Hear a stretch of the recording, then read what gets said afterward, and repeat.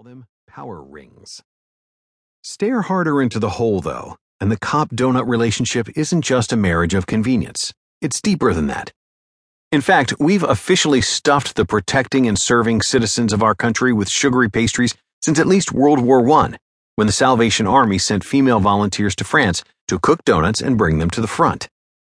The originator of this tradition, a young ensign named Helen Purviance, knelt before a potbelly stove to make the first batch in a frying pan. There was also a prayer in my heart that somehow this home touch would do more for those who ate the donuts than satisfy a physical hunger, she said later. For a while, U.S. soldiers were actually called doughboys, and though they may have originally gotten this nickname some other way, the millions of donuts certainly didn't hurt. By 1927, American veterans back in France for the American Legion National Convention were demanding enough breakfast donuts that the French had to send for bigger frying kettles. When the Red Cross jumped on the bandwagon during World War II, they churned out so many they started charging for them, a quickly overturned decision that has earned them decades of enmity from the armed forces. Though it was solidified in the war, this tradition of donuts as thanks goes back even further. In a November 1898 New York Times article about a Thanksgiving party for an NYC regiment, a volunteer cook described serving homemade donuts to the hungry soldiers. "No store donuts for our troops," she says. After the wars ended, the returning soldiers took their taste for donuts back with them, and the relief organizations did the same with their taste for giving them away, quickly making them a staple of various disaster relief efforts where they filled the stomachs of victims and rescuers alike, including policemen. Somewhere in the modern cop-donut partnership, there's a crumb of this original gesture of care. In a 2012 interview, theorist Lauren Berlant spoke of how contemporary working life puts pressure on small pleasures to sustain our survival.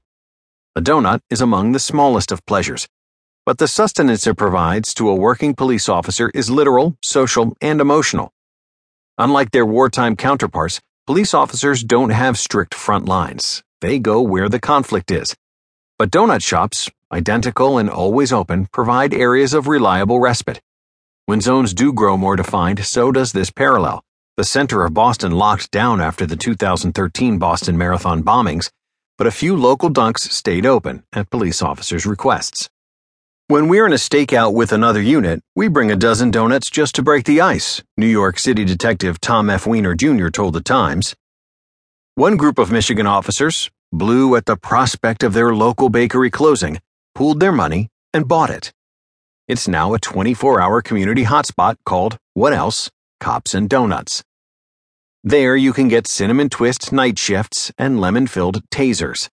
In early September, a customer at San Francisco's Happy Donuts caught two officers sitting at a table and joking about police shootings.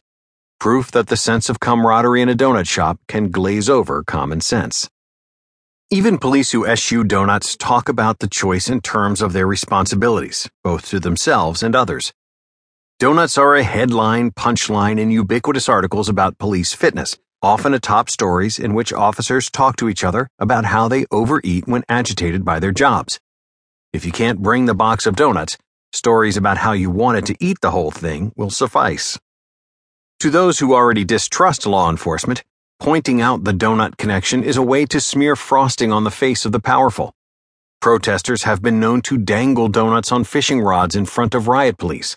And there's a Reddit group dedicated to law enforcement abuse stories called Bad Cop, No Donut. The donut may be a one-sided shape, but it's a many-sided rhetorical weapon. No longer content to merely get their just desserts, police are using donuts to give back too. To show that they understand that in the contemporary world, the protectors sometimes need to prove themselves. These days, cops brandish donuts to poke holes in their own mythos and bond with their communities, often simultaneously. They climb pink Dunkin' Donuts roofs for charity, send patrol horses through the drive-thru, or make sure they're the first people at the debut of a new shop. Sometimes the jokes have local flavor. After Oregon legalized marijuana, the Portland police released a chart comparing different weed amounts to the size of a popular regional donut. If you're carrying more than one donut's worth, you're over the limit. The website Police Daily collects photos of cops chowing down, often with big, self-aware smiles. One thinks of policing as a sort of disciplinary, paternal, stern, and potentially violent occupation, and donuts are fluffy.